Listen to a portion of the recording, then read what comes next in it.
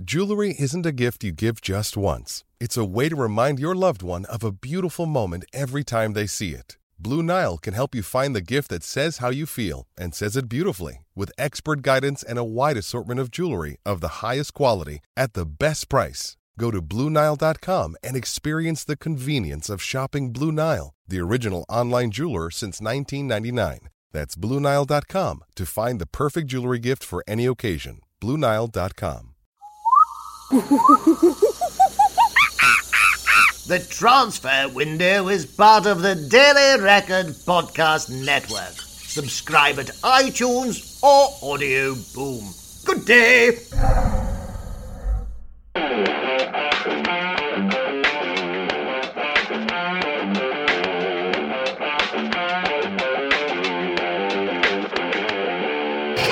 Welcome to the Transfer Window podcast, where we take you inside the biggest deals at the biggest clubs in world football.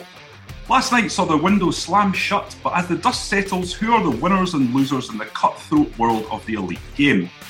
What happened at Arsenal, a club apparently sinking into the mire as an embattled Arsene Wenger offered a club record €95 million for Thomas Lemar, only to see that deal crumble to ashes? Was the knock-on effect that Arsenal refused to part with Alexis Sanchez, a player seemingly desperate to depart the Emirates and join up with his old gaffer Pep Guardiola? In France, PSG saw off a late move from Barcelona to secure the loan signing of Kylian Mbappe before a permanent deal begins next season. It's a complicated deal, and we look at that in detail.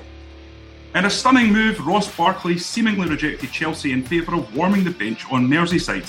We asked the pertinent question, WTF? With the Spanish transfer window closing tonight, will Liverpool's diminutive Brazilian maestro Coutinho go to Barcelona? And amidst the sound and fury, we assess the burning question, who had the most successful transfer window? I'm Johnny McFarlane, and I'm delighted to welcome regular guests, transfer mensch Ian McGarry and sports journalist extraordinaire Duncan Castles. Gentlemen, it was a window as notable perhaps for the deals left unsigned as those that passed the muster. Let's start with Thomas Lemar to Arsenal. What was the timeline there? Thomas Lemar to Arsenal. Arsenal agreed a fee with Monaco for Lemar around 1:30 yesterday. They'd earlier agreed to sell Alexis Sanchez to Manchester City. I think Simon Mullock did some great work on this yesterday. He was the guy who broke that fee had been agreed at £55 million. And that was done about 10 o'clock. And Arsenal's line to Manchester City was, we'll let him go as long as we get the replacement, and we have the replacement lined up. What I find extraordinary about this deal is that Arsenal could be pursuing a player like Lemar the whole summer, pretty much their top target along with Lacazette.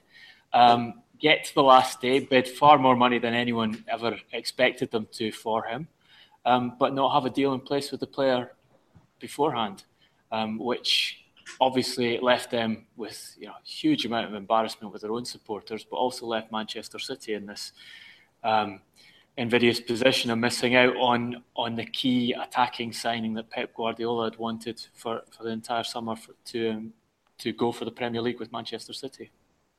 I think it's incredible, picking up on that theme, Duncan, that a club like Arsenal can target a player like Lemar, who isn't exactly under the radar for the entire summer, and yet not speak to the player, stroke his agent, his representatives, his lawyer, to establish, does the player want to come to the club, which some people are saying that he did not want to go to Arsenal. So that's the first thing which is astonishing with regards to the way that they prepare and handle their transfer dealings. Secondly, that if he was in any way reticent about moving to the Emirates, then offer the financial carrot that is often the aspect of any transfer which gets that deal over the line. So therefore, in Lamar's case, double his wages from what he's on at Monaco, which would not be difficult. Treble his wages, probably. If you're going to pay £92 million for a player, €95 million, then a player expects to be given a salary which reflects his transfer value. And in this crazy, crazy market of this summer, you're looking at £200,000 a week. Now, from all intents and purposes, we're told that they offered deals in excess of £300,000 a week to both Mesut Ozil and Alexis Sanchez, both of which were turned down. So Arsenal are clearly in a position financially to make all of that happen. And yet, with only hours and minutes to go of a transfer window, the key signing, which might just have improved our season, says no. And to rub salt in the wind, did we all see the goal he scored against the Netherlands last night for France? Well, bloody hell, he's a player. And we knew that already. We knew even more after last night. And Arsenal must, and Wenger in particular, is sitting in his office at London Colney this morning with egg all over his face. It's clear that Lamar was the factor which stopped this deal from happening. Arsenal's briefing after it fell through was there wasn't time to complete. But as I said, the fee was agreed with Monaco at 1:30. 3 hours later, the people negotiating the deal were waiting for Lamar to make a decision. It came down purely to Thomas Lamar not wanting to go to Arsenal at that stage in the transfer window. I don't know at this point whether he'd agreed earlier in the window when Arsenal were interested in him to come, and then as interest came from other clubs, Manchester United and Liverpool, who bid €80 million and wouldn't go any higher yesterday for the player, he changed his mind and came to the conclusion he didn't want to go to a club like Arsenal, who had recruited so badly and started so badly to the season. Either way, whether he'd given them the nod earlier in the season, the point was you go into that day. If you trying to do a deal like that in the final game, you have to know the player's going to come to you. And it's reminiscent actually of what happened with David De Gea 2 summers ago. The partial swap move in which De Gea went to Madrid, and Manchester United were going to take Keylor Navas on Louis van Gaal's recommendation as a replacement. Real Madrid did all the work to get the deal done with Manchester United. They did all the work with the player. That had all been done far in advance.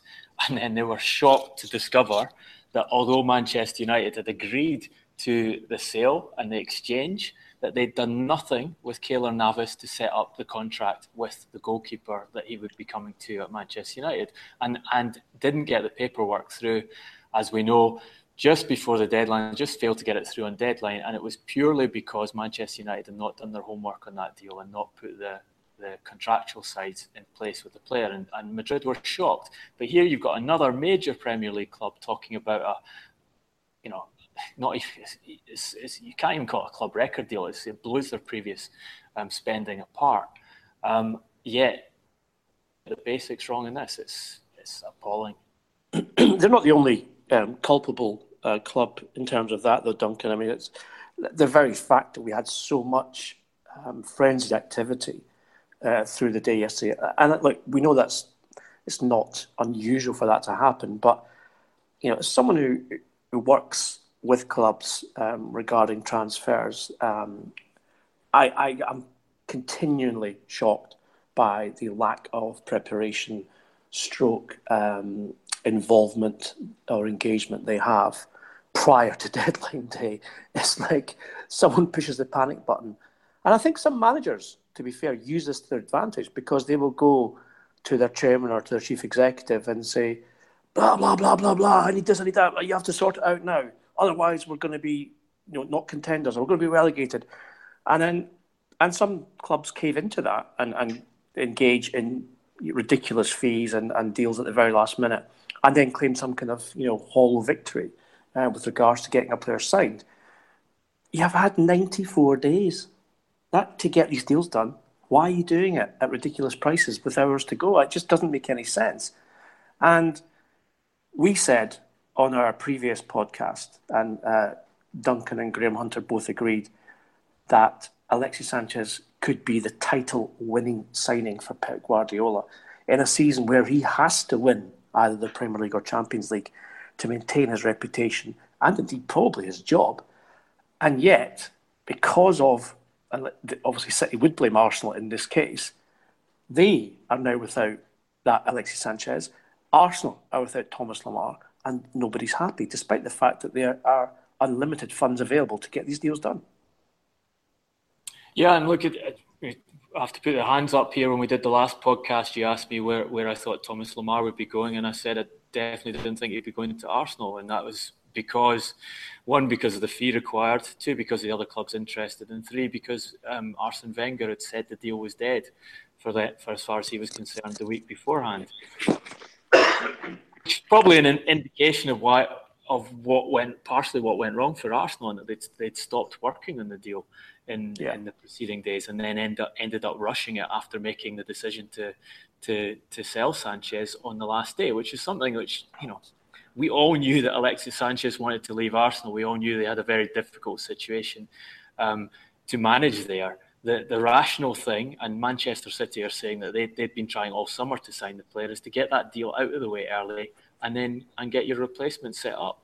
And have a player in your squad who wants to come to your club before the season starts, training with you and able to contribute to the start of the season, instead of having this mishmash squad that they've had, which has already dropped points and put in basically 3 embarrassing performances, albeit they beat Leicester City.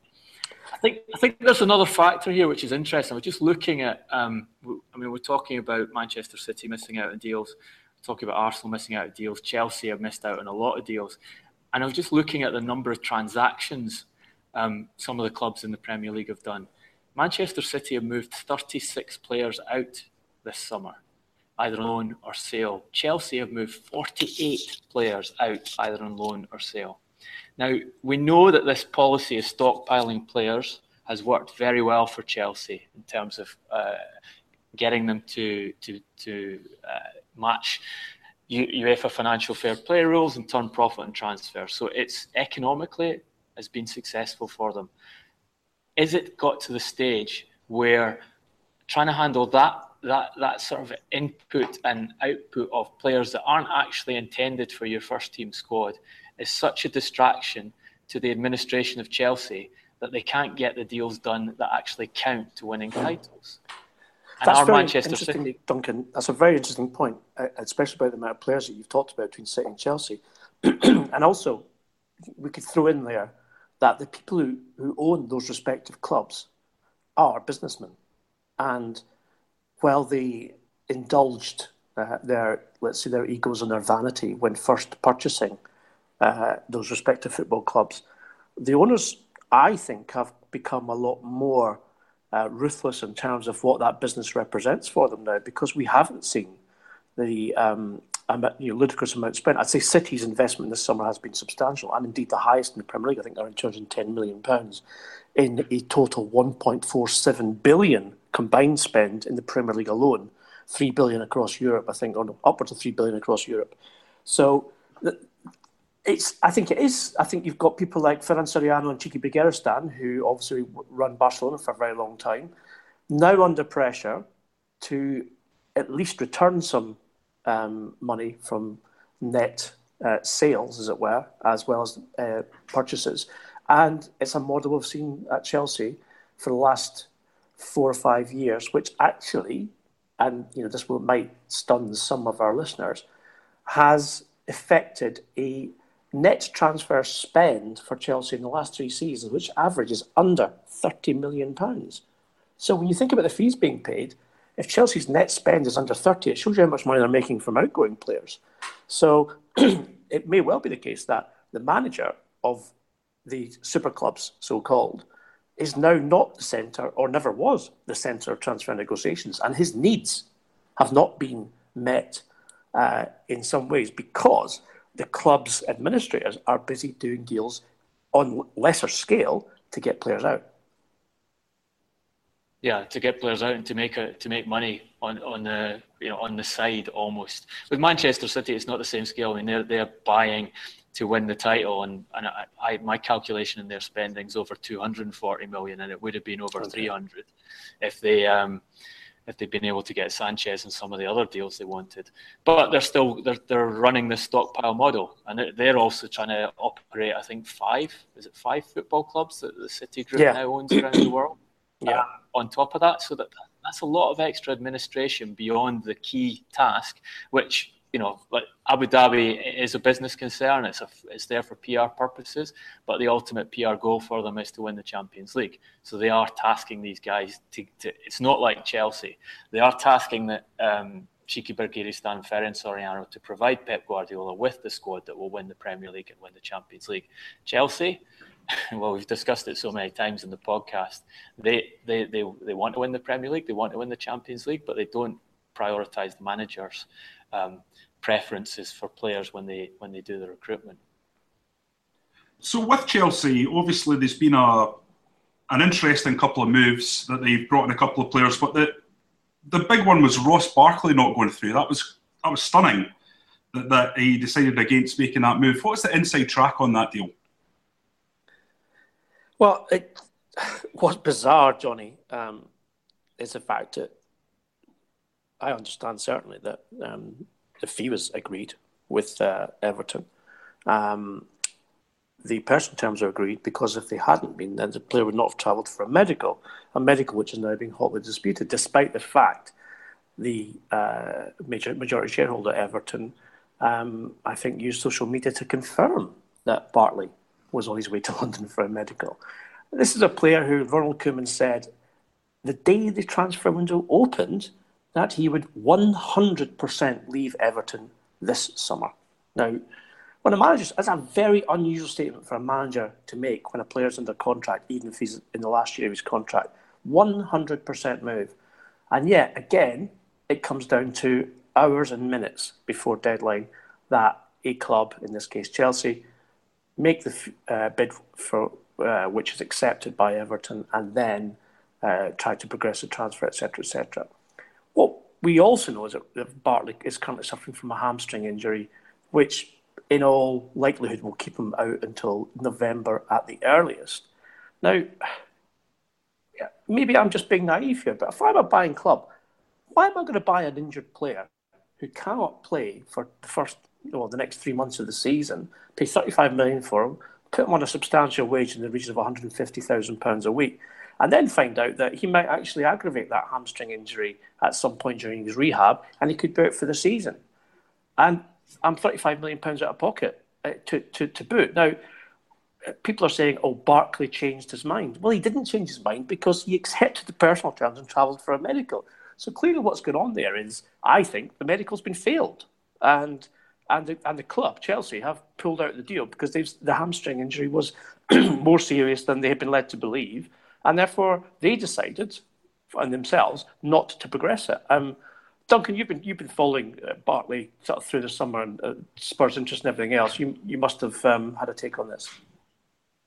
Well, look, the owner of Everton went on television last night to say that he'd taken the medical and kind of gave an interview in which he essentially said it's a bit of a problem for us. I think he'll come back and train, but we've got lots of players in that position, so it's I'm not entirely sure. And then Barclays people, either overnight or in the morning, have said that the reason he decided not to sign for Chelsea was because he wanted to decide his future when he was fit. So that's the reason. That's the excuse that's coming out of his camp, which seems a very strange one, given that he knew he wasn't fit when he went down to London to take the medical. I think your theory certainly would be worth testing out. But I mean, what's interesting to me with Chelsea this summer is let's take Barkley at his agent's word and say that he rejected the deal. You've got Ross Barkley, Fernando Llorente, who went to Tottenham instead of Chelsea yesterday, and Llorente was a player that Conte desperately wanted to bring in January as a centre forward to help the title challenge. Oxlade-Chamberlain, Lukaku, a minimum of 4 very high-profile targets have all turned down Chelsea this summer, either to go to other clubs or to stay at their current clubs. And in Bartley's case, a club that, as we pointed out, doesn't actually want him anymore. I would suggest there's probably not a coincidence that Chelsea are in the middle of a great conflict with their manager over signings. And they've seen 4 high-profile players turn them down when the bids have been accepted for them. To me, there would be that the players have looked at the situation at Chelsea and said, actually, I don't really fancy going to a club where the manager and the the ownership can't agree on who they should sign, and where I don't know whether the manager will still be there at the end of this season. Certainly, look, I totally agree on that one, Dunk. I mean, if I were like moving job and someone tipped me the wink that the guy that's trying to sign me, like the manager or the sports editor or whoever, is actually about to leave, and I know that I'm his choice and not the choice of the upper management or the next person in line for that job, I would choose my own future above some kind of, transient circumstance whereby I have no idea what's going to happen to me in 6 months' time. And I think from a player's point of view, if you're at that top level, if you're in the elite level where Chelsea want you, then the last thing you want to do, especially at a club like Chelsea, where so many players, get lost in the ether, and then, of course, go on and be very good players elsewhere. I mean, good point in case. Mo Salah, who Chelsea signed, and he played under 180 minutes for in the first team, moves to Roma, plays brilliantly for 2 seasons, then gets a £45 million move to Liverpool, and he's looked sensational in the first 3 games of the season as well. So you take that as an example, and if you are a player like Antonio Candreva, for instance, at Inter, who Conte desperately wanted as basically a replacement for Victor Moses on the right side of the 3-4-3, and instead he gets Zappacosta from Torino, who is a poor man's Candreva. So it's absolutely correct that at Chelsea are buying the players without Antonio Conte's decision-making influence, choices, whatever you want to call it.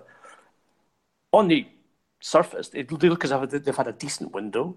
They've brought in Bakayoko, Rudiger, Zappacosta, Morata.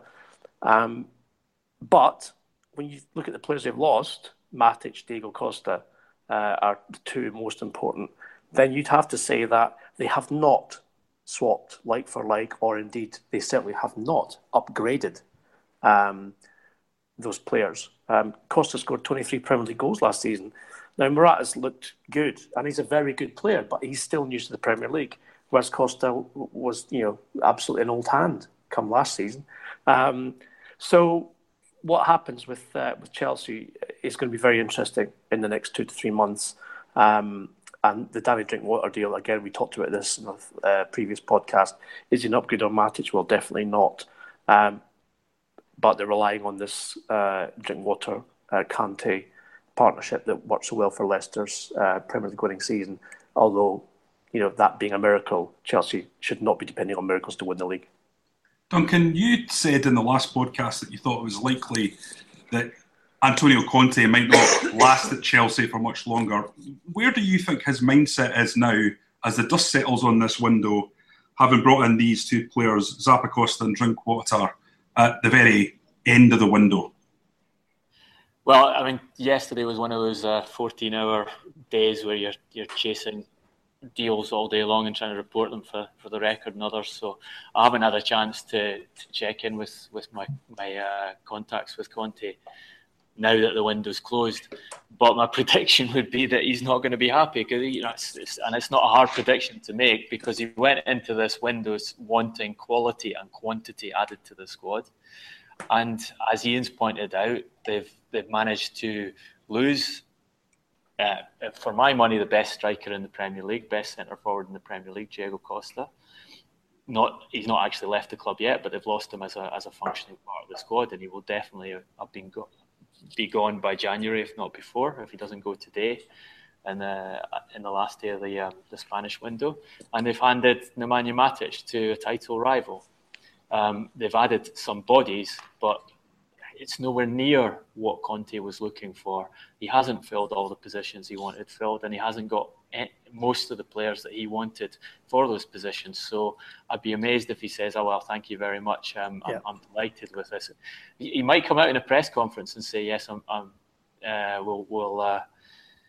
carry on and I do my best with this team," but he won't be saying. I'd be amazed if in the background he's saying, "Thank you very much. That's exactly what I wanted, Roman, and we're going to win the Champions League now."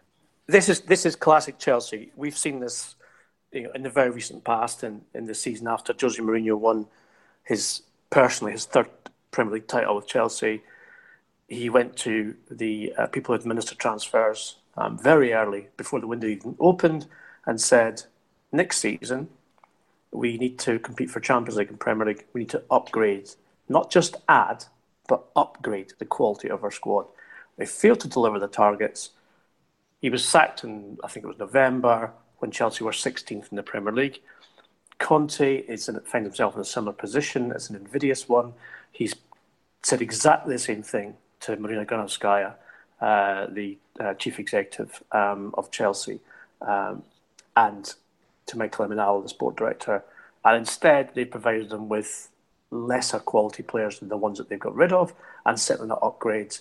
And he's now in a season where he has European football, not Europa League, Champions League, and a Premier League title to defend. And he's not been given the tools, in his eyes, with which to do that. Now, I've said it before on this podcast, I will say it to the end. If you give players an excuse to fail, they will fail, because they can point the finger of blame at someone else. Coaches will do the same. Conte goes into this season, or sort of continues this season, feeling that he's been let down and undermined in the transfer window. He will say, it's not my fault if we don't win the Premier League or Champions League. And in doing so, if things go very bad, either Roman Abramovich will pull the trigger, or Antonio Conte will take the fall himself and leave. So very, very few interesting weeks and months ahead for Chelsea. Moving from London to Liverpool, guys, the Spanish transfer window is obviously closing tonight. It's a day after the Premier League transfer window we saw close last night. Will Phil Coutinho move to Barcelona, do you think? Well, as of yesterday, his camp were extremely anxious that the deal was not going to go through. What their briefing was that Liverpool had reneged on the agreement they'd made, that they would sell Coutinho for 160 million euros on the condition that they were allowed to sign a replacement, which they did in Alex Oxlade-Chamberlain. What time were we talking there? About late afternoon. That was the late afternoon, early evening. That was the word from the camp. They haven't given up, I understand, and are going to have another go today and see if they can push the deal through. But the additional thing that happened, not yesterday, but the day before, which definitely feeds into the Coutinho situation, is that Barcelona made a very late attempt to hijack Kylian Mbappe's transfer to PSG. The reason they were able to do this was because PSG had the deal in place with the player completely for several weeks. Monaco had accepted that he would go there, and basically had spent the time trying to structure the financing of the transfer in a way that would allow them to avoid an FFP penalty at the end of the season. And by doing so, they hadn't actually secured the player, which left the greatest talent still available in the current market, still on the market as far as Barcelona were concerned. So Barcelona tried to step in, made a lot of progress to the point where on Wednesday, people negotiating that potential transfer between Barcelona and Monaco for Mbappe felt the deal was going to go through and Barcelona were going to take him. They'd prepared the jet to fly him from France to Catalonia to take a medical yesterday morning. However, that kicked PSG into action. They went, stopped the deal from happening, secured Mbappe, got an agreement with Monaco in which they would take the player on loan, but have a compulsory buy option for next season, which allows them to shift the cost of the transfer fee 1 year on and hopefully avoid FFP, and announced the transfer, I think, around 7 o'clock last night. So it went through. There's two things, Duncan, I think we should be aware of with regards to that late Barcelona move. I think undoubtedly it suggests that there is at least a modicum of fear stroke reticence in the Barcelona camp that Coutinho will join them. Because I'm pretty sure Mbappe and Coutinho would not be an option for Barcelona financially. Absolutely. I think, secondly, Liverpool's stance will have hardened. I haven't seen Alexis Sanchez be told, you will not leave because we cannot secure a replacement. Also, I think even a blind man would agree that Alex Oxlade-Chamberlain is not a like-for-like replacement for Philippe Coutinho. And therefore, where does Coutinho go from here? Now, I'll throw a spanner in the works here, and that is Thomas Lemar. This is a player who has turned down an offer from Arsenal, having a fee agreed. He is not going to Liverpool because they didn't bid enough, and therefore that would allow, I think, that was the like-for-like replacement for Coutinho. So does Coutinho stay at Liverpool, and does Lemar go to Barcelona? Look, it's definitely a potential option for Barcelona, and what we know is that Barcelona are scrambling around the transfer market to try and provide their fans with another signing to diminish the damage of losing Neymar to PSG, and that's obviously part of the attraction of trying to take Mbappe from PSG was the sweet revenge of taking their second headline signing of the summer after they'd lost Neymar to PSG against their will. And there's absolutely no love lost between those clubs, as we can see from the legal letters that have been flying between them, and from PSG's intervention when Barcelona were going to sign Seri from Nice at the release clause fee. PSG came in and jacked the price up and stopped that deal from happening. But yeah, look, Barcelona they want to provide the fans with something, and absolutely, it's not an impossibility. If they like Thomas Lemar, they could go in, give Monaco the price that Arsenal offered them, perhaps even a little bit less money, and I suspect that Thomas Lemar would accept that deal. He might have had reservations about going to Arsenal, but even Barcelona in their current state, I think, would be an attraction to him if that's where Barcelona go today. Well, I mean, I'm lucky enough to still be in Spain at the moment, and I've been through the Spanish sport dailies this morning, guys, and it's safe to say that Barcelona are being compared with Arsenal in terms of the donkey of the transfer window images can purport.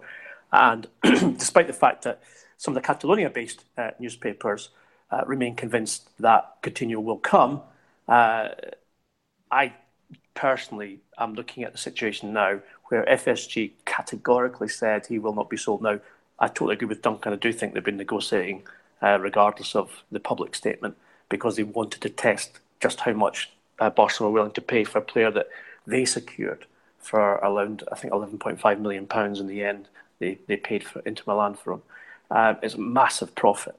And but, as I said before, the fact that Arsenal stood firm and said Sanchez will not go because we can't get a replacement, will Liverpool stand firm and say we will not allow Coutinho to go because we can't get a like-for-like replacement for him? And that puts Barcelona very much in much greater mire than they were in yesterday even, and they will be definitely spending in the next few hours. It'll be very interesting to see what Barcelona do over the next 12 hours.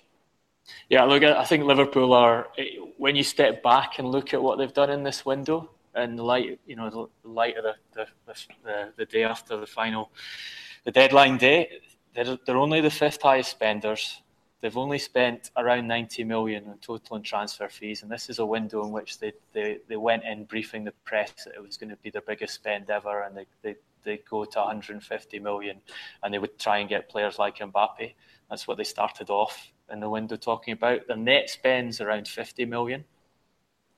They missed out on Van Dijk last night, which a lot of their fans expected to come through yesterday.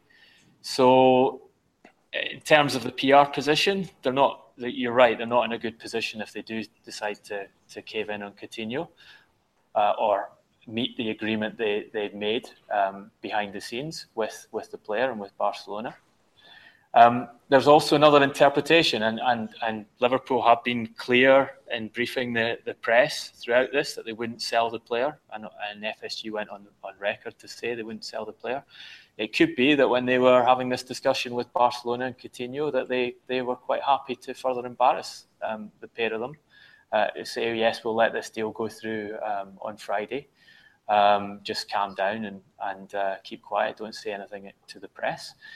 But you've got to let a replacement. And then they've now got to the stage where the Coutinho is stuck, Barcelona are stuck, and they don't have to sell. So it could have been a Machiavellian element to these discussions. Place the people who've given them a hard time this summer into a difficult situation at the end of it.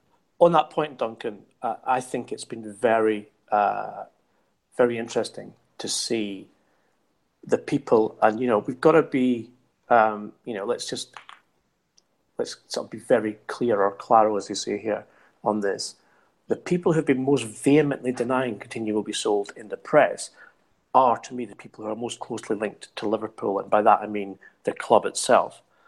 So, if Liverpool were to turn turtle and then sell Coutinho, they would put those people in a very embarrassing, humiliating situation. And all sort of hell on earth would then rain down on Liverpool. Not just from the fans, because obviously Coutinho is their favourite and best player, but from those people in the press who they trust most to brief as well. And I'm not sure that Liverpool can afford to lose that amount of face, that amount of friends, and that amount of influence. So your Machiavellian theory, I think, is very interesting because Coutinho, as we know already, is not the kind of player that Suarez. He's not chippy. He's not arrogant. He doesn't just go out and say, I'm never playing for this club again because I need to move to Barcelona. Coutinho is a good lad. He's a nice boy. He likes to do things the right way. When he put his transfer request in, it was very much, not forced, I would say, but it was the last sort of resort for the player personally to have to do that through his representatives. And if Coutinho has to come back and play for Liverpool for one more season, on a verbal agreement with the club and with Jurgen Klopp that they will openly negotiate with Barcelona at this time next year, then I think Coutinho will come back and he'll play very well for Liverpool. And judging by his goal for Brazil last night, that's some back injury he's got, because if he can play that with a back injury, just think what he can do when he's fully fit.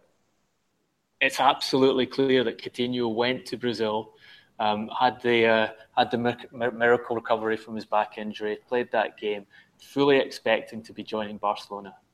That was what his agents had told him was going to happen. So there is the fall. If it doesn't go through, the fallout of that has to be dealt with by Liverpool and by Philippe Coutinho, which is going to be an interesting situation in itself. But all this stuff where Liverpool briefing the press saying they weren't going to sell, in Coutinho's head, so that situation has to be resolved one way or another, whether he stays at the club or whether he gets his move. I think a factor in this window that we've not seen before is the cleverness with which Spain has managed to push their deadline. We've seen countries have an hour extra at times, and the Premier League likes to give its clubs 3 hours extra to push deals through on deadline day. I think just to keep Sky going through the night, but Spain have managed to get a whole 24 hours added to their window this summer, which allows, and this is the talk amongst agents yesterday, was it allowed Spanish clubs a major advantage in terms of discussing deals for these players, because the players weren't, if they were being offered to go to England, they had to make a decision then and there, and most of them were involved in international matches, so they had other things in their mind.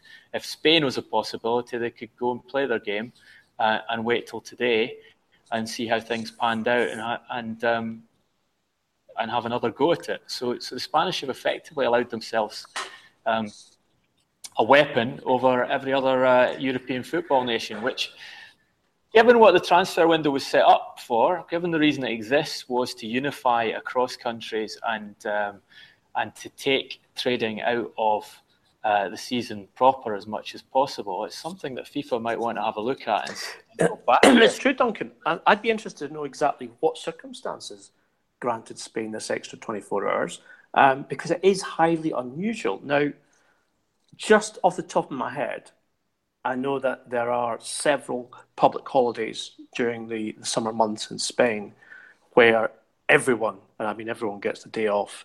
Even Zizou might have got a day off this summer. And And I wonder if they've specifically requested 24 hours extra as an amalgamated effect of that. But I said it would be interesting to actually find out, and I shall do my homework while I'm here and make some calls to the Spanish Football Association and find out. And then on our next podcast, I will explain it in depth. Obviously, the transfer window slammed shut, but who's had the best window? Who do you assess has done the most successful amount of deals and the best deals? Well, for me, Johnny, one of the big eye-openers was Gregor Krychowiak from PSG to West Brom.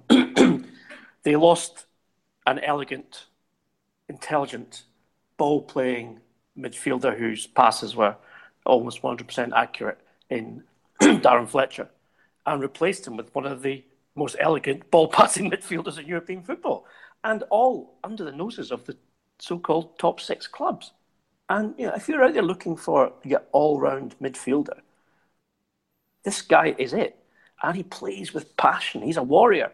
I think Graham Hunter referred to this in our previous podcast.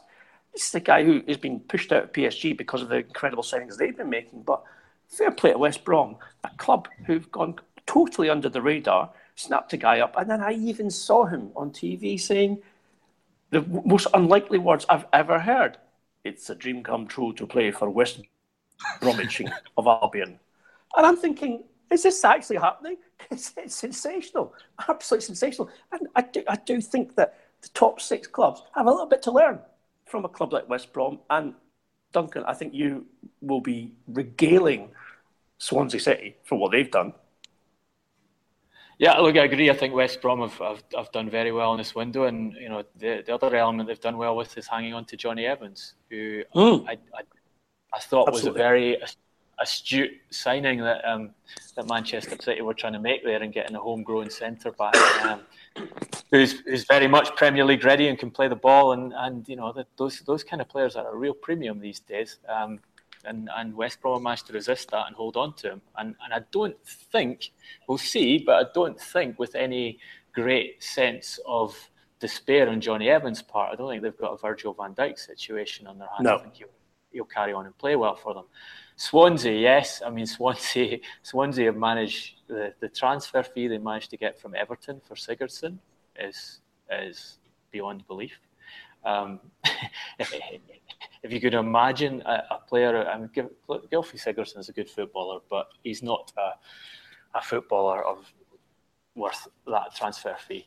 And then they managed to sneak in Renato Sanchez on a loan from Bayern Munich. This is the player that every top club in Europe was falling over themselves to try and sign, not 12 months ago, but 18 months ago.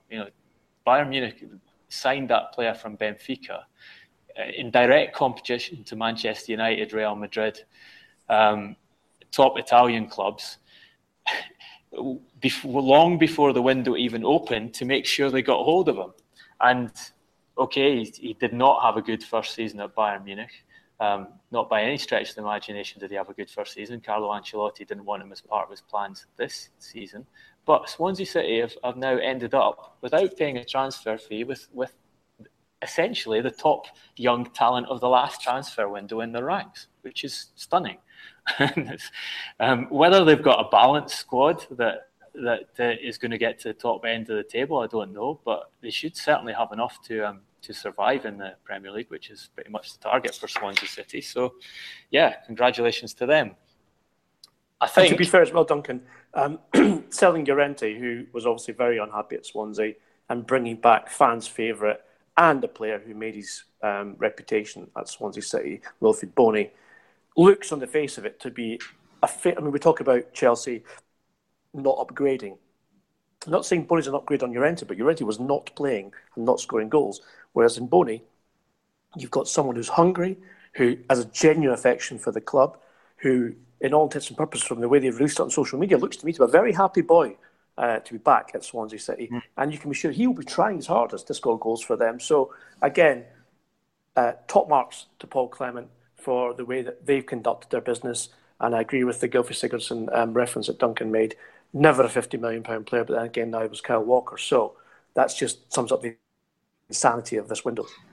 Okay, guys, we move on to the quick-fire round. We're going to have a look at the winners and losers in this transfer window.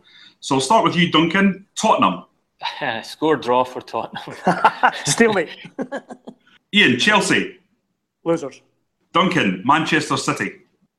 Just scraped a 1-0 win. Ian, Barcelona. Lose. Duncan, Liverpool.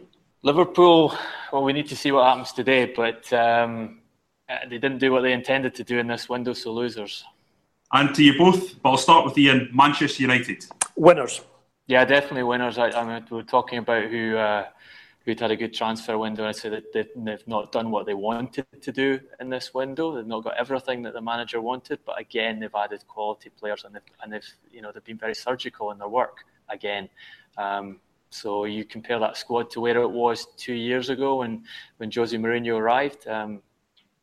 They still lots of work to do to get it to where he wants it to be, but it's vastly improved. Yeah, and also I think it's significant that of the top 6 clubs, United were the only one who weren't frenziedly going about trying to do last-minute business, because they've obviously got a coach who is content with the squad and who looked at that market yesterday and thought, I'm not interested because it's just too crazy. I'm not going to get involved. And I'm not going to upset the players I have currently in my squad by going out and trying to spend silly money on the last day. Instead, I will work with what I've got. I will coach them, and let's see where that goes. Yeah, as we said in the window on the window podcast of the day beforehand, no ins and outs was the briefing from Man United, and it was no ins and outs on the final day. And you look at someone like Thomas Lemar. That's a player that Jose Mourinho was interested in signing when the asking price was 60 million, but when it goes to 95 million, it's a very hard ask. It's a very hard ask, even in today's market. So, Johnny, on terms of winners losers, I'm going to stick my neck out and go back to what I said before.